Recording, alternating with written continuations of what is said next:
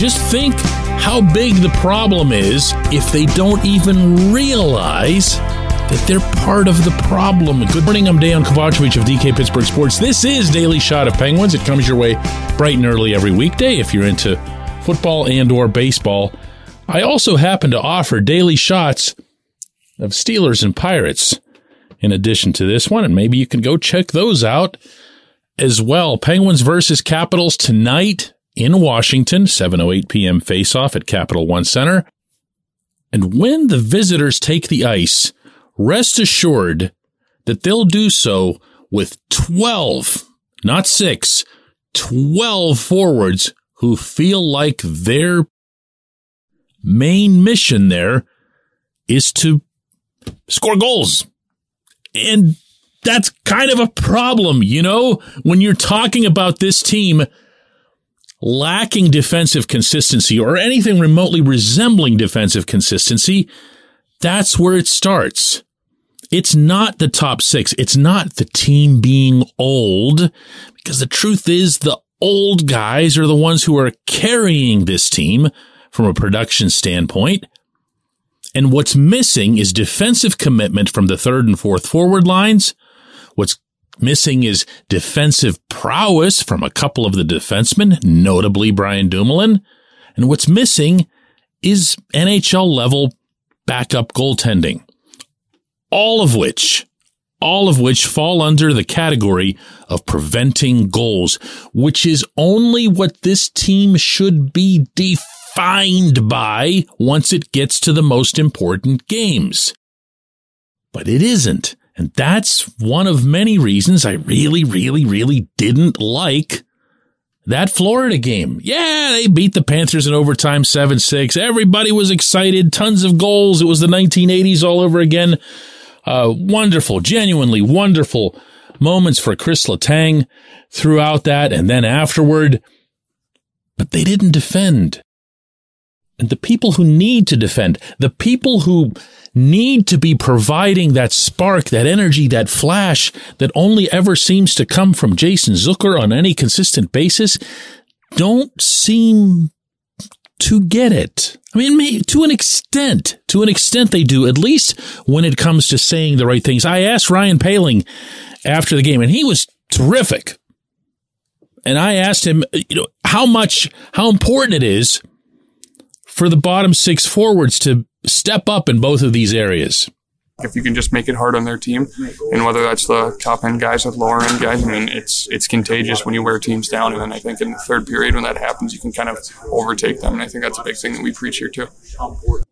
I asked Danton Heinen too, and this was right after he'd scored his first goal since October, and he saw it pretty much the same way.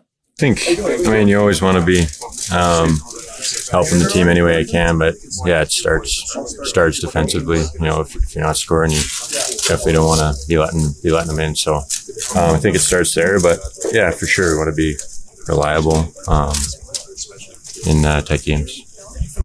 Great. They said the right things, but I watched the game, and so did you, and so did Mike Sullivan and his staff.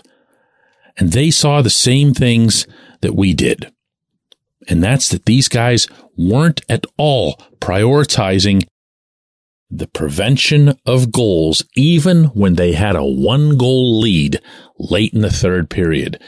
There were still odd man breaks given up, a clean breakaway, drop passes, centering the puck. Poehling did this from behind the Florida goal line. To what end? Why are you doing that?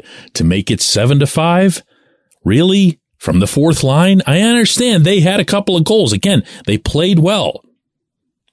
But no, there has to be a much sharper delineation when it comes to who does what on this team. What I liked best, what I found most encouraging about the fourth line's play the other night against Florida wasn't, Drew O'Connor scoring. Drew O'Connor set up Heinen. Poehling, like I said, was all over the puck. It was an impressive show from these guys. But the impressive show doesn't have to involve offense. If you get it, great. I'm not knocking it. But the number one thing, what has to be going through their cranii, is that the plural of cranium? I don't know. Crania? I don't even know. Whatever's under those helmets.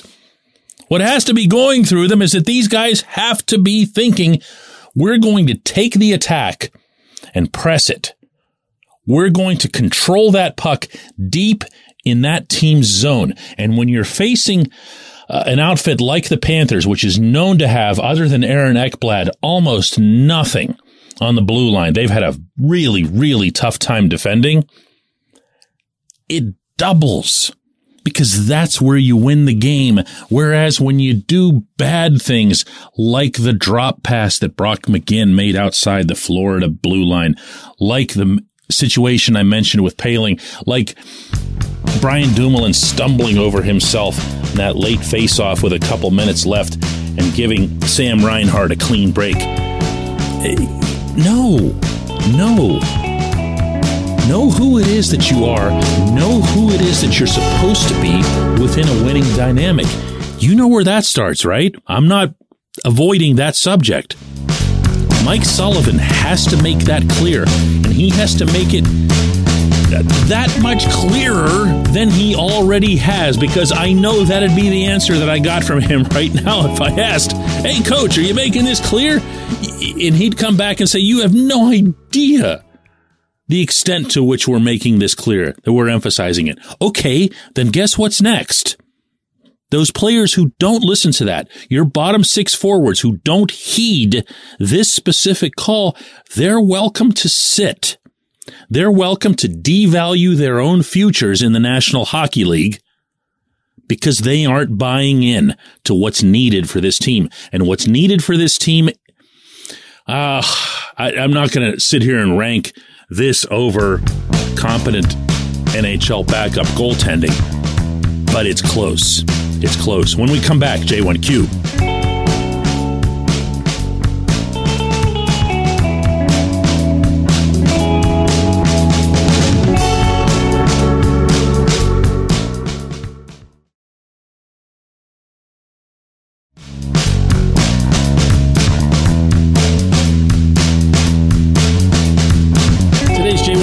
From Joe, who asks, this is pretty blunt to the point, in what universe is not using Ricard Raquel in OT thought to be a good idea? Well, Joe, you're right.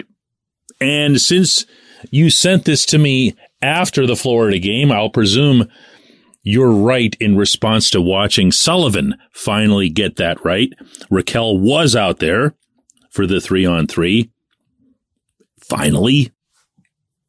And on a similar note, Jeff Carter was only out there to take 2 faceoffs, and in each event, he would sprint immediately toward the Penguins bench.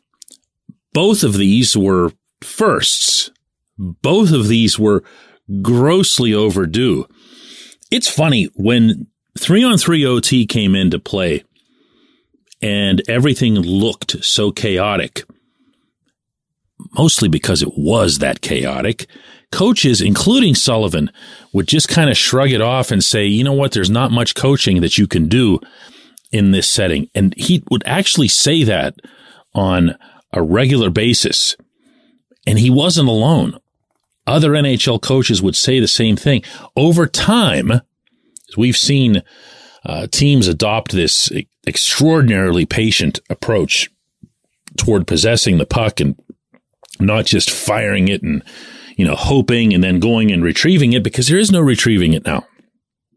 You lose the puck in OT, you'd better buckle up, because you're about to go through a minute and a half solid of defending. And that's just the way those things have gone.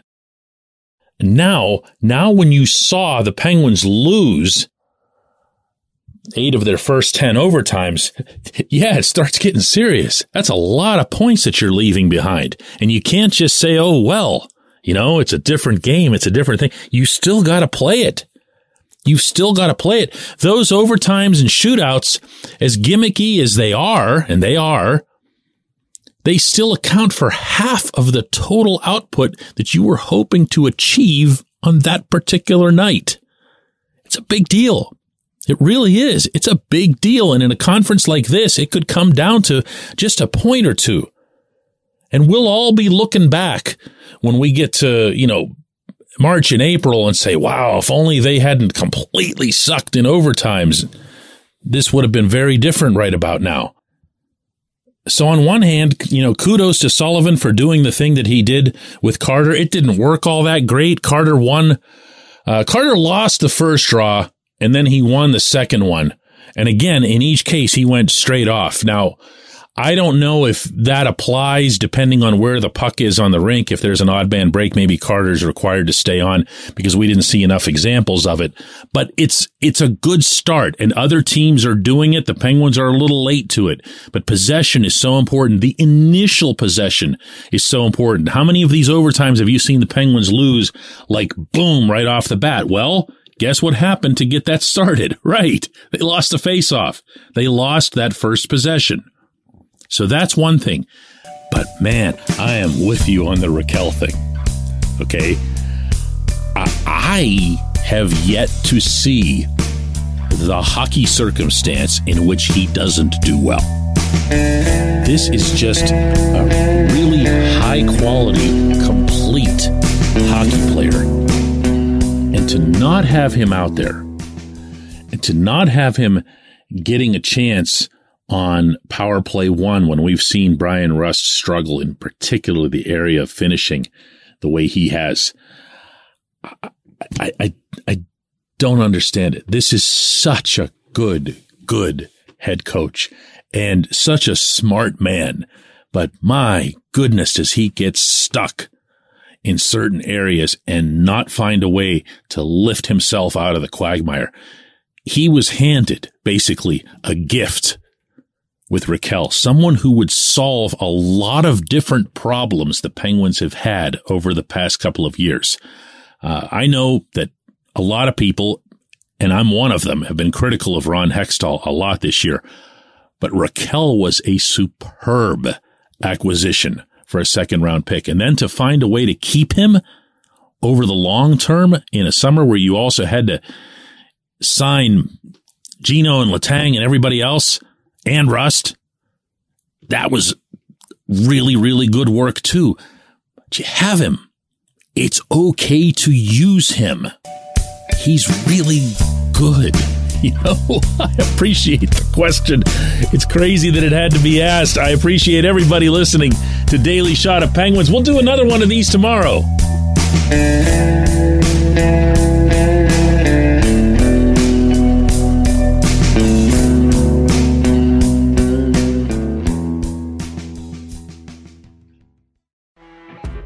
You know when you're listening to a true crime story that has an unbelievable plot twist that makes you stop in your tracks? That's what our podcast, People Are the Worst, brings you with each episode. I'm Rachel.